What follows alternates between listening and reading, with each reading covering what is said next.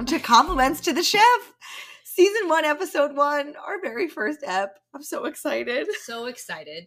Compliments to the Chef is our foray into a Top Chef companion podcast. So during the regularly airing season, you can expect to hear a weekly recap of the episode, our thoughts, but then during the off season, we're going to be recapping every season of Top Chef that has ever aired in the United States. So we have 20 seasons of content to get through. That's a lot. That's a lot.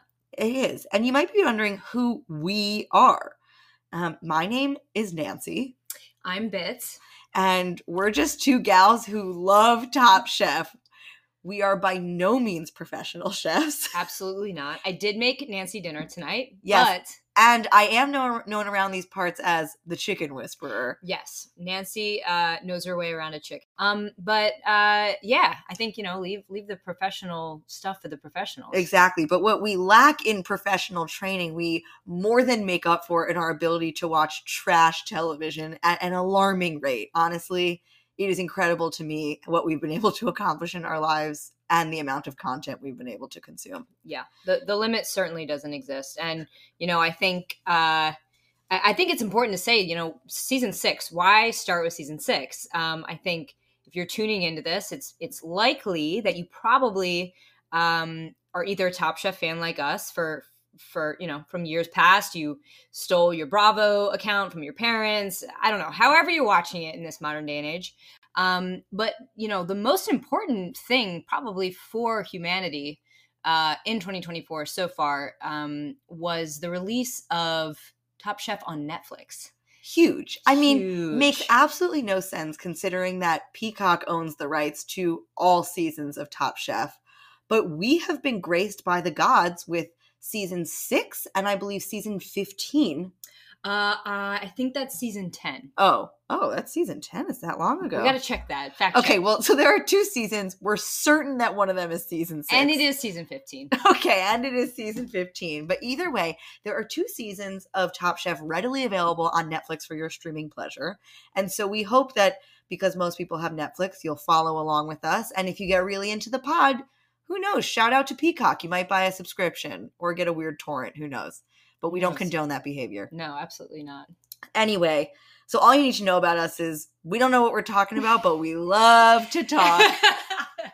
Too true, Nance. Too true. So we're going to dive right into season 6. Welcome to the pod. We can't wait to have you around. And let's just begin.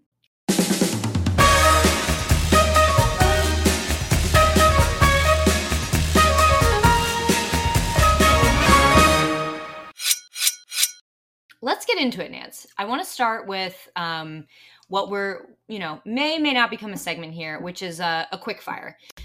So compliments quick fire is really just focused on immediate kind of burning reactions to the episode that we just watched.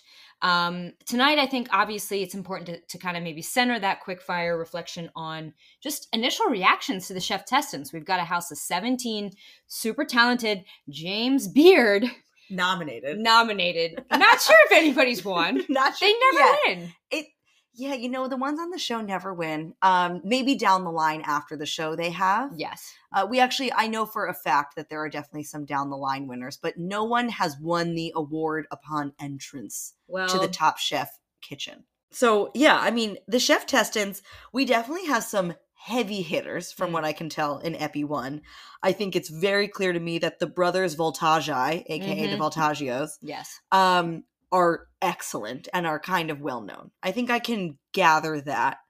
I also think that it's very clear that Jen Carroll is a beast. Yes. She's worked for Eric Ripert, Le Bernardin. She was there when they won their 4 Michelin stars. So clearly she knows what she's doing around the kitchen. I think it's also clear that there are some duds in the crowd. Well, and it's the dud piece is interesting because, and in this early season, there's a lot of I wouldn't say resting on laurels, but there's certainly a lot of, who do you work for? Who do you work under? And, not to get into the sort of arc of the, universe of Top Chef, but over time, we start to see a lot more kind of like, I cook my food, I cook what I know, I don't care about like a really buttoned up, coming from a buttoned up kitchen, restaurant. And I think we're starting to see that kind of come in. We've got a lot of representation from Atlanta in the form of Kevin. We've got some Maryland representation. Is there going to be good seafood? Who knows? I don't know. Curveball on that one. The other thing I'll say is clearly in these earlier seasons, like in the later seasons of Top Chef, which again, we won't harp too much on, everyone is a star. Like Yes. you're really not getting bottom brass. But I think in these earlier seasons, you have probably a 50-50 split of people who are excellent top of the field and people who are kind of just filler. Totally. And I think that we're probably going to see that play out in some very decisive judges tables early on. Yes. We're not going to feel a lot of heart for the people who leave because they might kind of deserve it. Yeah. Not that I could do any better. Well, it's coping. Don't get too attached. But I think all in all, my impression of the Cheftestants in season 6 are we've got some really top of the pack players and then a lot of middle of the pack fluff. Yes. So I think it's probably going to be easy to tell within episodes 1 through 3 who's going to be at the end. Yeah. And I think that like this season more than most, and maybe this is just like, early energy. But there's a lot of like, I'm not here to make friends. Like I'm here to win. And so I think it's easy to kind of read into that. Like people coming out of the gate, there's like the people that have that energy and the people that do not. And like, I'm catching myself kind of being like, all right, well, this guy's like out here saying like, oh, this guy's deep frying a steak. Like, guess it was easier than I thought. Like Mike, I'm saying about Hector. So, it's really hard to say. And of course, like we're going to make a lot of blind assumptions. Cause why not?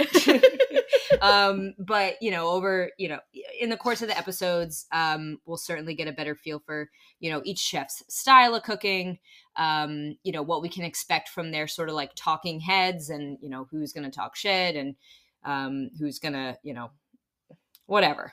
I feel you. So why don't we, that was pretty high level reactions to the Cheftestants. Why don't we go into the actual episode? Let's get into it. Let's talk about Arrival Day. Arrival Day. You know what? I love the moment in like early aughts reality TV when like the contestants arrive to the house. Because there's always a comment about like the like McMansion-y house. There's never any rugs.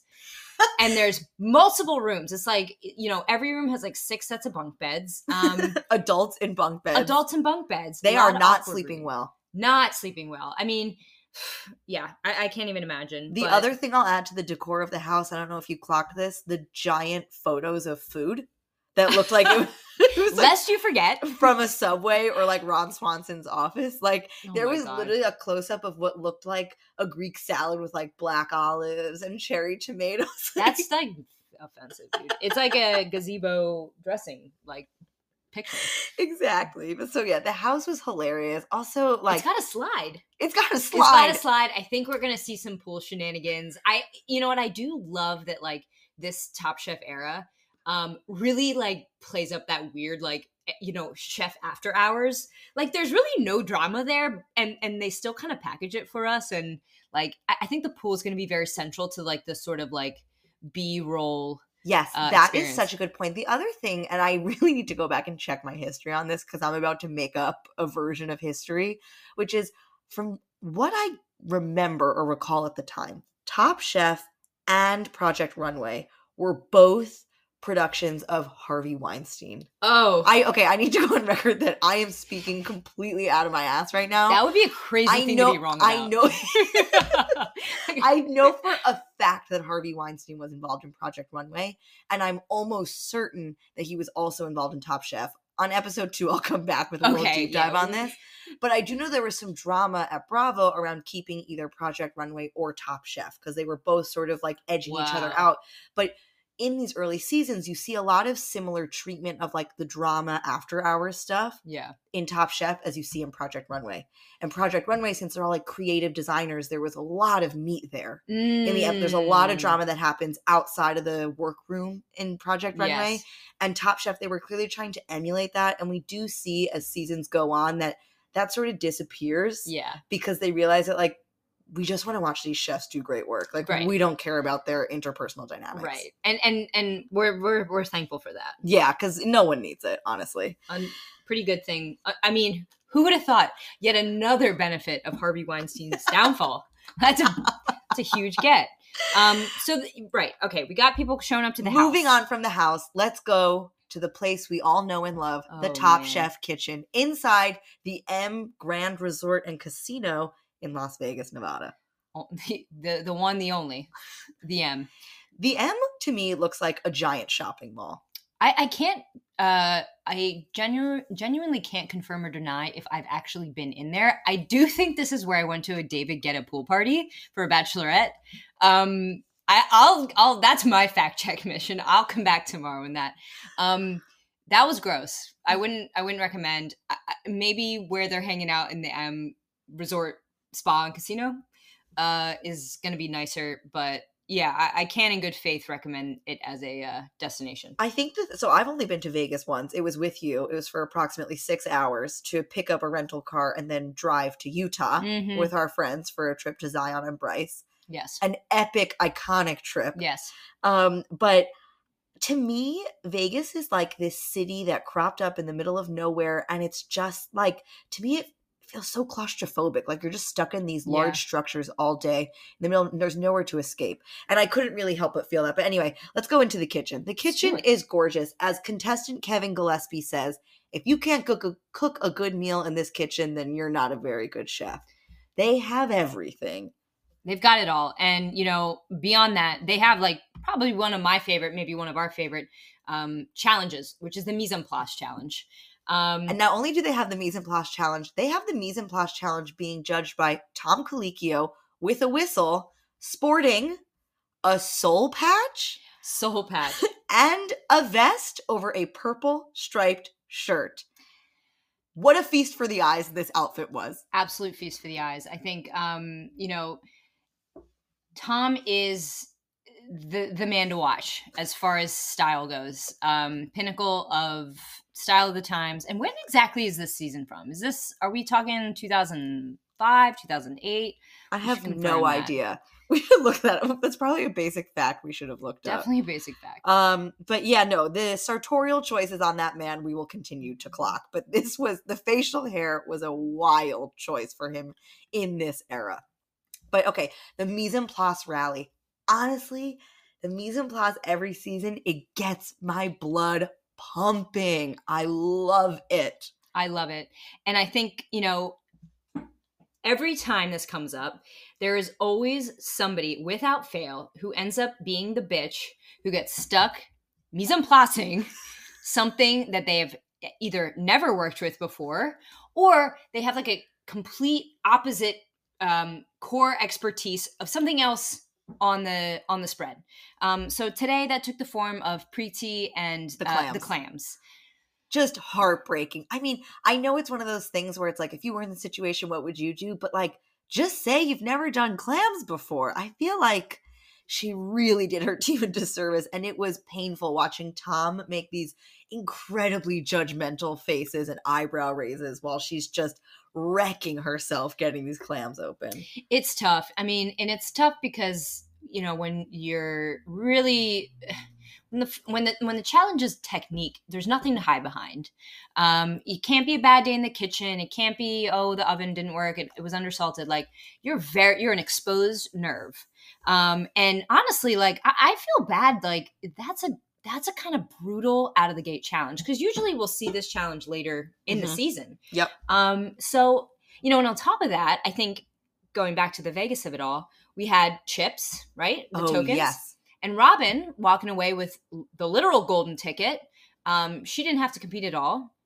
Got full immunity. So, you know, and I think we have no sense of what she's capable of. She can be incredible, or she could be the luckiest girl in the world. We have no idea. I mean, I think Mike I put it well though when he said, you know, the fact basically saying like it says something that Robin didn't kind of throw her hat back in the ring for the 15K, like give back that immunity. And thank God she didn't, because like as we get to, you know, well for her, as we get to the elimination challenge, like, you know, she missed an item on the plate. So that was a strategic decision that paid off in her favor. Yeah, but I think that from what I recall of this, very vaguely of this season, there's a lot of money that gets thrown around by the M Resort and Casino, and there are going to be a lot of opportunities for chefs to make that fateful decision, immunity or money. Yeah. And I think they all treat it differently. So yeah. I don't know. I honestly, I'm not much of a gambler myself, so I probably would have done what Robin did. But I will say she does lose some points in my book for that. Yeah, I think so too. I think something about the reaction too of just like it I don't know. We'll not psychoanalyze too hard here, but great quick fire challenge. I think for me, some standouts visually. I really liked the look of Jennifer's plate. Ooh, yes. I think I'm really gonna enjoy revisiting a lot of the like clean, simple, really like crisp palette. I think she signals to me as someone who's going to be excellent with fish. Yeah, I was going to say something that we're going to need to look out for her because, she's Eric Repair trained and he is Libernadan. He is like the fish guy. And I think we're going to see a lot of fish from her. But I was borderline appalled by her pronunciation of ceviche as ceviche. Maybe she ran out of time. But she kept saying it over and over again. And it was mortifying. The fact that she's working for Eric Repair, a French chef. Yes. And in a fish restaurant, and she's out here saying ceviche. Yeah. Like niche, which, by the way, I say niche, but, it's right. It's ceviche. Yeah. We all know it. I could not believe the lack of refinement in her pronunciation there. Yeah. Maybe I'm judgmental, but what I will say, I do think it speaks to her character. I like Jen Carroll. She is like a gritty, down and dirty bitch, and I mean that in a good way. Yeah. In the reclaiming of the word bitch way. You know what the thought I had was like, she's the person that you complain to. Like, you can go to her and just like talk shit about anything or anyone, and she's not going to say shit.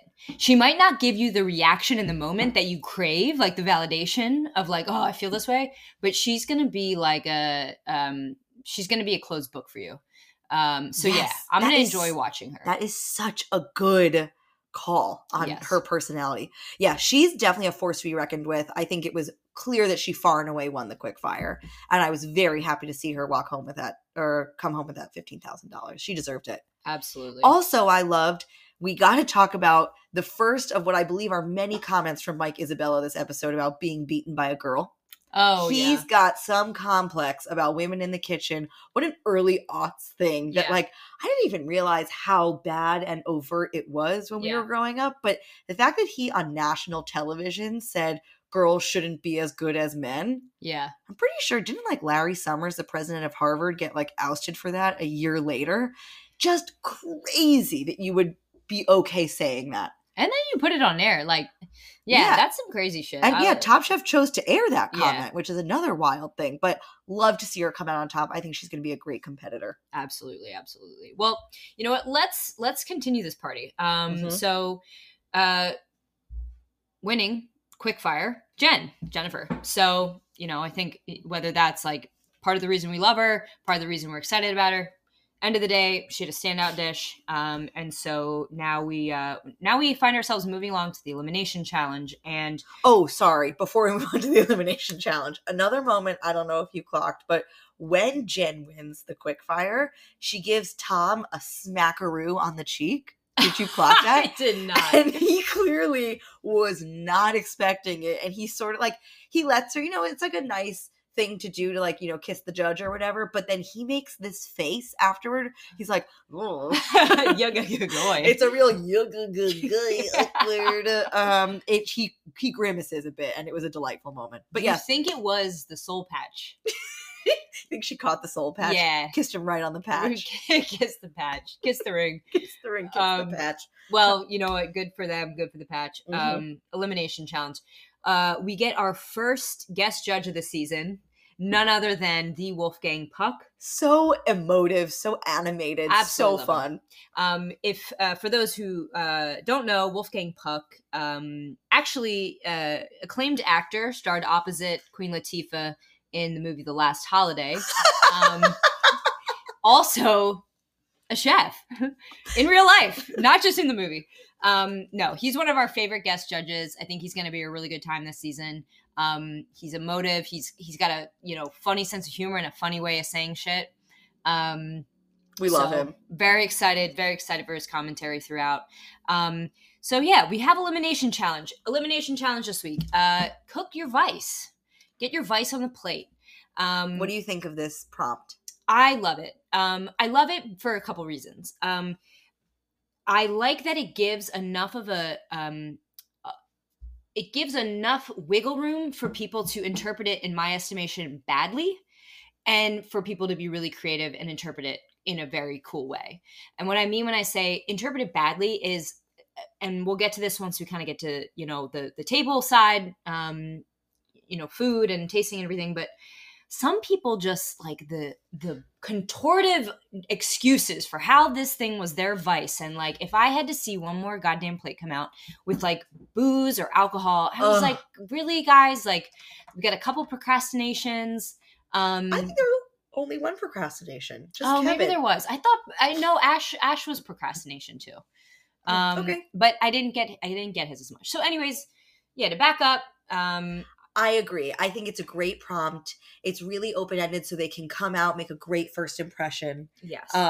But yes, leaves room for interpretation, which is what makes it interesting. Everyone's being given the same tools to create a single plate. I noted normally they would have to create 4 plates, one for every judge. They literally had $150 for a single plate. Oh, I didn't notice that. Which was interesting. And so it was just no holds barred on that plate. And I loved that. I think to get into how people interpreted it. Right out of the gate, Ron is telling us about his vice is trying to forget the time he spent on a boat from Haiti to the United States where some men caught fish. Now, and see, to me, that absolutely reeks of bad producer. I think like there's somebody behind the scenes saying, yeah, Ron, like this is the moment, like tell that story. Like that to me, that was like, early aughts reality TV at its worst. Like, let's take this like one, and not to downplay at all that story, because it's an important one. I do think that there was some like contortion act on the part of the producer to say like, yeah, run with that. I think you raise an excellent point, right. And that really comes into play on that one. Okay. Luckily, his dish ended up being delicious. So I think that we can close the book on Ron here. He clearly did a good job. But the other person that really stood out to me here, Jen. Seitan? Yeah. Your first impression, you're going Seitan? Yeah. And she's not even, like, she didn't even say, I cook vegan food. Like, it's not even her food. It's not specific to her. Right. She just comes out of the gate with Seitan. It was a strong choice. I think, she sold me a little bit at judges' table when she spoke to the fact of like, look, I'm hot-tempered, but I'm good for you. And I think that's an interesting spin, but I would say that there's about 100 other foods that are way more delicious that are good for me, that I would be stuffing that poblano with. That can be spicy. Yeah, 100%. Some stories that jumped out to me that I really, really liked. I actually really loved Mike I's interpretation of this one. Foul mouth. We see a piece of fish on that plate that looks just like a bar of soap. I thought that was super clever and creative. And I think that that's kind of my, note for all of the successful dishes in this elimination challenge. All had like a strong visual reference to the vice. It wasn't just in the flavor. It was in the presentation. It was in the plate. And I really loved that. And it, even knowing him for half an episode, you 100% know that that's his vice. He's not some like bullshit, fit the challenge. Yes, completely. Whoa, sorry. Coughing. Completely agree with that. I really liked him. I'm trying to think through the other dishes that I really liked. One that did stand out to me actually was that Brian Voltaggio essentially made the identical dish that he made in the quickfire challenge for like almost to the T of the plating. If you put them next to each other, it was a piece of meat with some sort of green puree and a vegetable. And I thought he, to me, seems like a really safe guy. Yes. Like, he clearly was the older brother. Yes. The younger brother is a bit more rough and tumble, and it pushes the boundaries more. And Brian was the older brother who was just trying to stay out of trouble. And you can tell that from his dish. It looks like it was delicious, but I think, honestly, his vice is being incredibly boring. Yes. And that's just the truth. It is. And you know what? Boring, reliable. It'll be interesting to see how that pays off. I think we may end up seeing a lot of Brian at the judges table on the top of things. I'll be curious to know how many he's really winning week to week. Yeah. In the same breath, let's talk about Michael Voltaggio, who had a very creative interpretation of the challenge, which was plastic surgery. Plastic surgery. And you see Tom gave him a good chuckle. He really, he didn't do the boring alcohol, scotch, bourbon, whatever, which his brother did. Brian Voltaggio did scotch and a cigar. Yep. Okay, my guy. Michael Voltaggio, does this really tongue-in-cheek thing, and I thought it was hilarious. Other thing I have to say about Michael Voltaggio, I cannot get it out of my head. He looks just like Tim Robinson. But he looks like a crackhead Tim Robinson. He looks like Tim Robinson's alt twin brother. Yes. Tim Robinson's the funny one. Mike Voltaggio is the misunderstood one. I will say, as far as points to Mike V on the humor front, absolutely loved the greeting to his brother when they got to the house. Oh, he just ribs him for not seeing their mom. Love it. Mike V, most likely to have dinner with your mom, especially if your name is Brian Voltaggio. Yeah, I just love the brother dynamic. I think it's going to play out I think it's just going to be really fun. It's going to be good. Okay.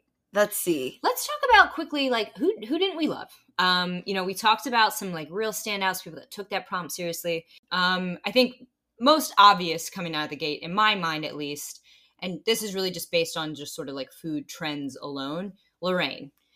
Coming out with a bacon and donut hole dish to serve to Wolfgang Puck. We can have a conversation later about the bacon of it all, because I'm sure this isn't the last time we're going to see bacon this season. I know you have thoughts on that. But, I just thought, really, that's, the foot that you're going to put forward. First episode, first reaction, And also, it was bad. Yes. Wolfgang Puck literally picked it up and threw it across the room. Yeah, golf ball. Oy, oy, oy. Yeah, so my person who really stood out to me as not being great is Eve. Oh, yeah. Her food. Mm-hmm. It looked like this shrimp and cream sauce. It looked like bad wedding food. Yes, I had the same thought. I wrote down here, looks like bad cruise ship food. Yeah. Same. It just that sauce really did not impress me as anything interesting.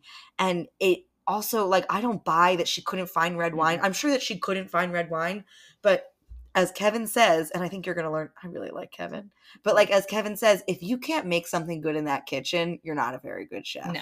And clearly she falls into that category on this challenge. She might surprise us, but I was unimpressed. Yeah. No, I no notes on that. I completely agree. I think as we move into judges table, right? So our first judges table of the season, we got some clear standout winners. We'll talk about those in a second. Mm-hmm. On the bottom though, Eve, no surprise.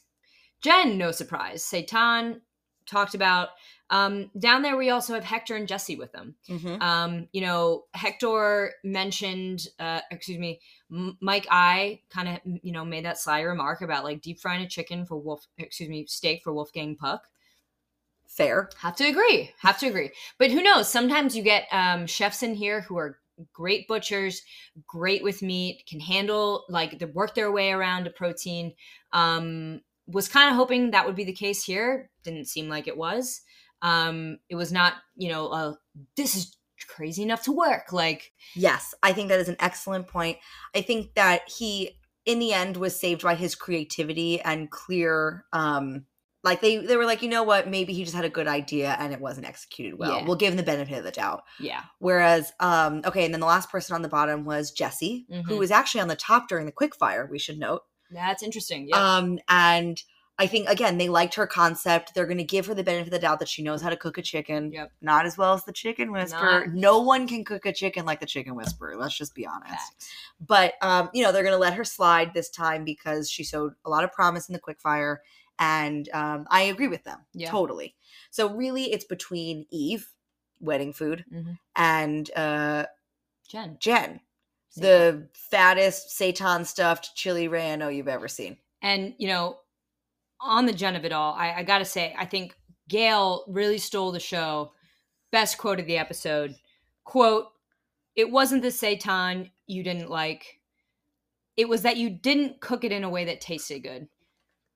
Incredible mincing of words. It's like, it wasn't the ingredient, it's that you suck at your job. Right. You And we literally- actually hear that, like, kind of reframed slightly differently by Tom again. Yes, where his direct quote was, "And somehow it just wasn't a very good dish." It's like they themselves are sort of befuddled that she Yes. put this in front of them, and they have no other way to express it other than the truth. Yes. It just wasn't good. And there's no indication. I'm curious of your thoughts, because as the season goes on, we of course see people on the bottom of judges' table who take different approaches when they're on the bottom. Mhm. I think there are essentially two paths forward when you're on the bottom. You can take accountability and say, you know what, I made a mistake. Or you can get really defensive and say, that's how I meant for it to be. And she took the defensive route, which I think on the first challenge, and I think that people use it effectively. Like sometimes the judges really want to see you stand by your dish, and other times they want a little contrition. Yeah. And I think at the beginning, showing that you lack that accountability does not put you in their category as potential for top chef. I think a top chef is someone who, of course, is an excellent chef, but also is a leader. Yep. And is going to be the next big leader in the food world. And I think on your first challenge, being defensive, being unwilling to take responsibility just shows that you're not in that category of top chef from a pure behavioral standpoint. Yeah. Yeah, I would agree with that. I think it's like a game of deposits and withdrawals, and, she withdrew too soon. Yeah, she had nothing in the bank. Yeah. That's for sure. And she cashed a fat check on with that fat chili relleno. I'm never going to get over how ugly it looked. She wrote a wave her tush couldn't cash. And for that reason, she had to pack her knives and go.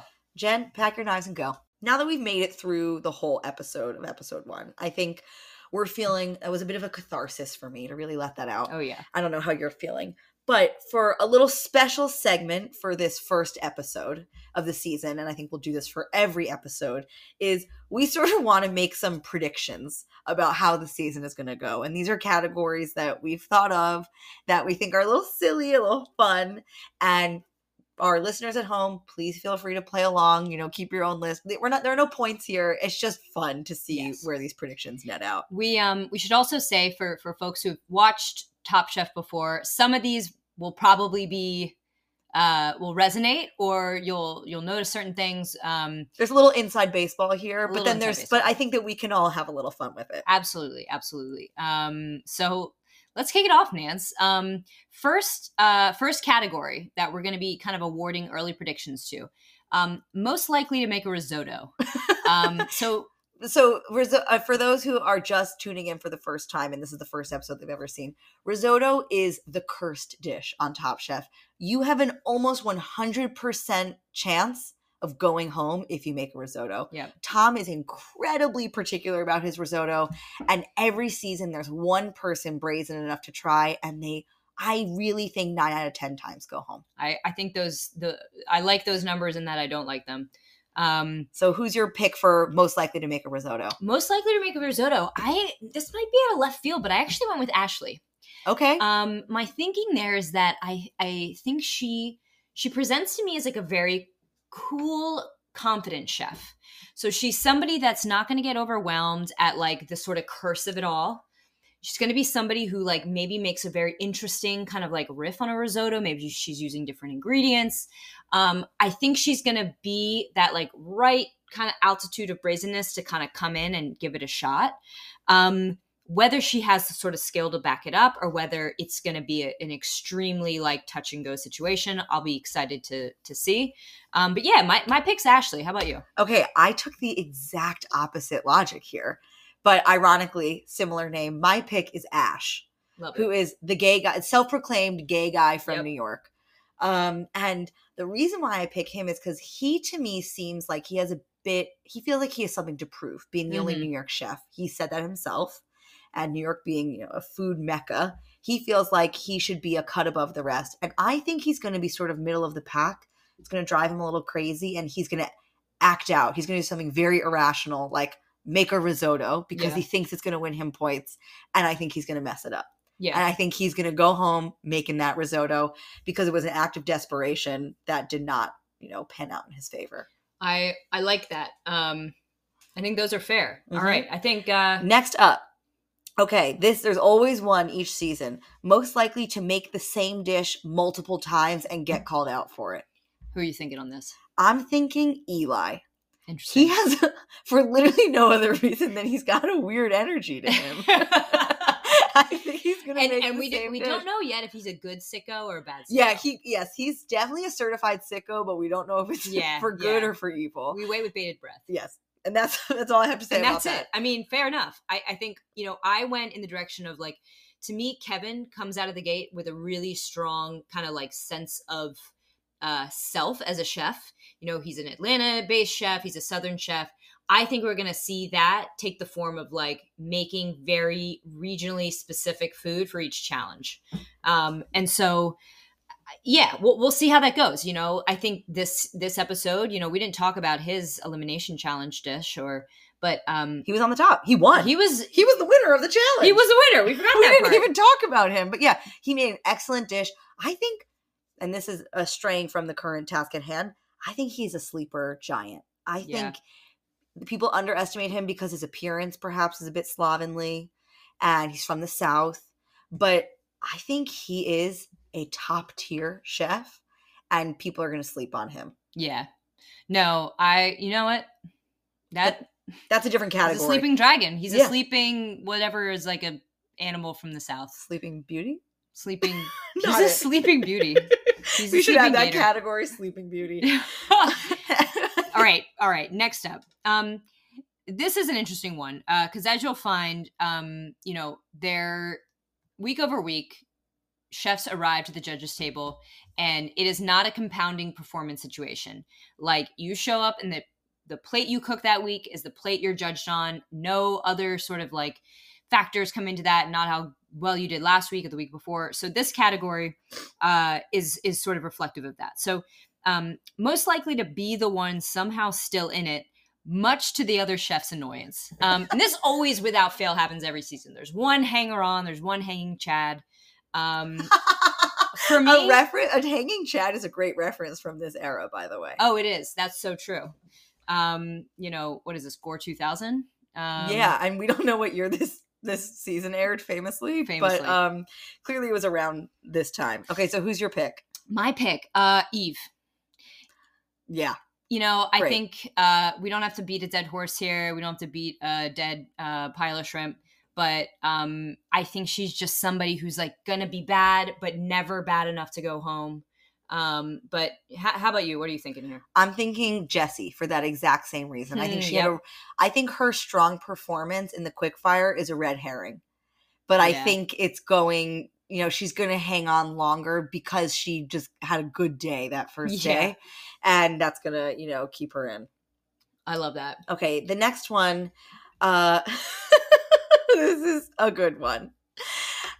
Most likely to fuck up front of house during Restaurant Wars. Now, front of house is another cursed position on Top Chef. Restaurant Wars, an iconic episode. Mm-hmm. And I think that someone always goes home for forgetting that front of house is important. So my pick for this, Hector. Interesting. Talk to me about that. I think that Hector in his life is a personable guy. He's got the Latin flair. Like, I think he's got a bit of charisma. Right. He even talked about cooking with cojones. Uh-huh. And so I think he's the type of guy who might either raise his hand or be voluntold to do front of house, and he'll get flustered by the whole experience. And that charismatic part of his personality will shut down, and he's going to have like sweaty hands and be weird.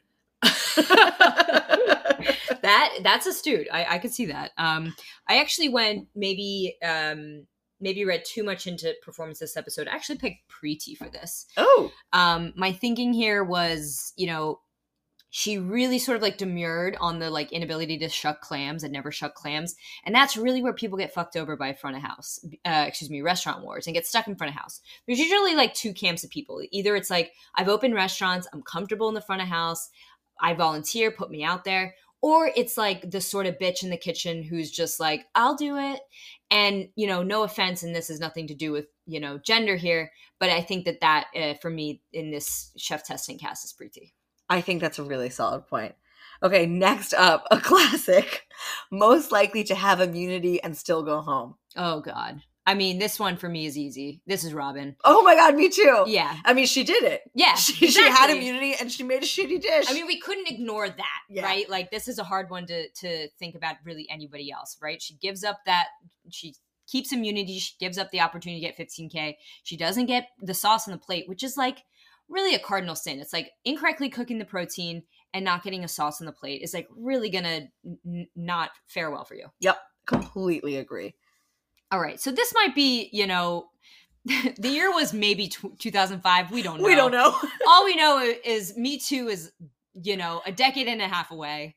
Not even a flicker in our eye. Not even a flicker. Women can't outcook men in the kitchen, apparently. These are dark times for women in reality TV. And so this category is really kind of a nod to that. Most likely to say something lewd or inappropriate about Padma. Who do you have here? I have the guy who said something lewd and inappropriate, Mike Isabella. Yeah. Part of me is wondering, did we make this with him in mind? With him in mind. Maybe we did. I mean, there's always one. And this is a good moment. I think we should just kind of acknowledge, like, Mike, there's, we're going to do our best to not look at the chefs and where are they now, because we'd like to kind of like explore that in real time with you guys as we rewatch. Mm-hmm. But just a note, Mike I up to a lot of no good IRL. We're going to try to like acknowledge that he was kind of a complete asshole. Read up on that, try to not spoil it for yourself. Just know that like when we commentate on him as a cheftestant, like we're kind of separating the man from the plate, for better or worse. But yeah, he's a bit of a dickhead for sure. Okay, so next up, and we saw it happen this episode, most likely to forget something on the plate. Oh God. I picked Preeti for the exact reason why you said she'd fuck up front of house. Uh-huh. I think she just doesn't have all her ducks in a row. And I think that she's a bit passive. Yeah, I put Jessie for the same reason. She didn't forget something on the plate per se this episode. She did forget to leave the chicken in the braising setup. So yeah, that's. I think I'm happy with both of our answers here. Love it. Okay, next up, and there's always one each season again. Most likely to miss a major life event that's happening outside the show to be on the show. Oh, yeah. And either get really distracted by it or have it empower them. It can either be someone's superpower or their downfall. But regardless, every season there's one person. Mm-hmm. And for me on this one, I picked Ashley. Interesting. Just because she strikes me as the type of woman who has a very private life. Mm-hmm. And I bet you anything there's some big thing that she's missing outside of the show. That's very I like that pick. Initially when I was kind of like thinking about this as I was watching before we got to judges table, I had Jen here. Obviously I want to not move forward with that. She went home this episode. Doesn't make sense. So I'm going to quickly pivot and actually just throw out, let's see.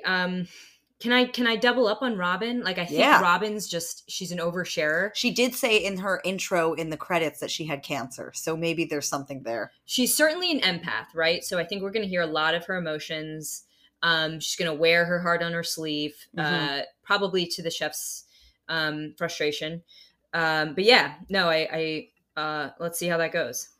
Okay, next up, we have most likely to describe their dish as Asian.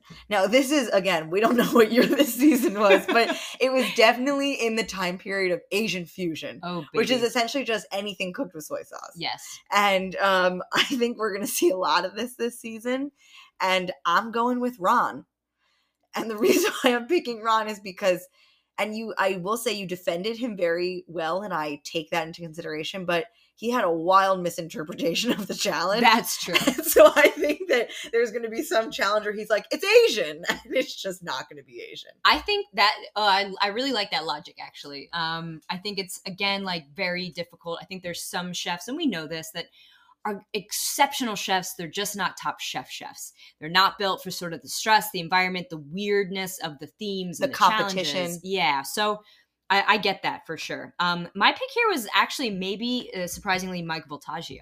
Oh, he's a bit of a snob. I could see that. Yeah, and I think he would use it he would like weaponize it, and I think now would probably look back and be like, wow, I can't believe I just generalized like an entire, cuisine with like a continent. But yeah, that's going to be my pick, and especially because we actually have no Asian American or Asian chef representation here, I believe, aside from Preeti. So yeah, that's going to be interesting to watch play out. Last one. I actually really love this one. And I'm glad we saved it for last because, so this one is most likely to cook like shit for a while and then have a mid-season epiphany about needing to cook their own food. So this might like feel really, really specific, but I swear to God, it happens every season. There's some chef who's cooking like Eric Rupert or cooking like whatever chef they learned under, and they get to about episode like maybe right before Restaurant Wars, right before we were down to 8 contestants, and they're realizing like, I know how I need to cook. Like, this is my style.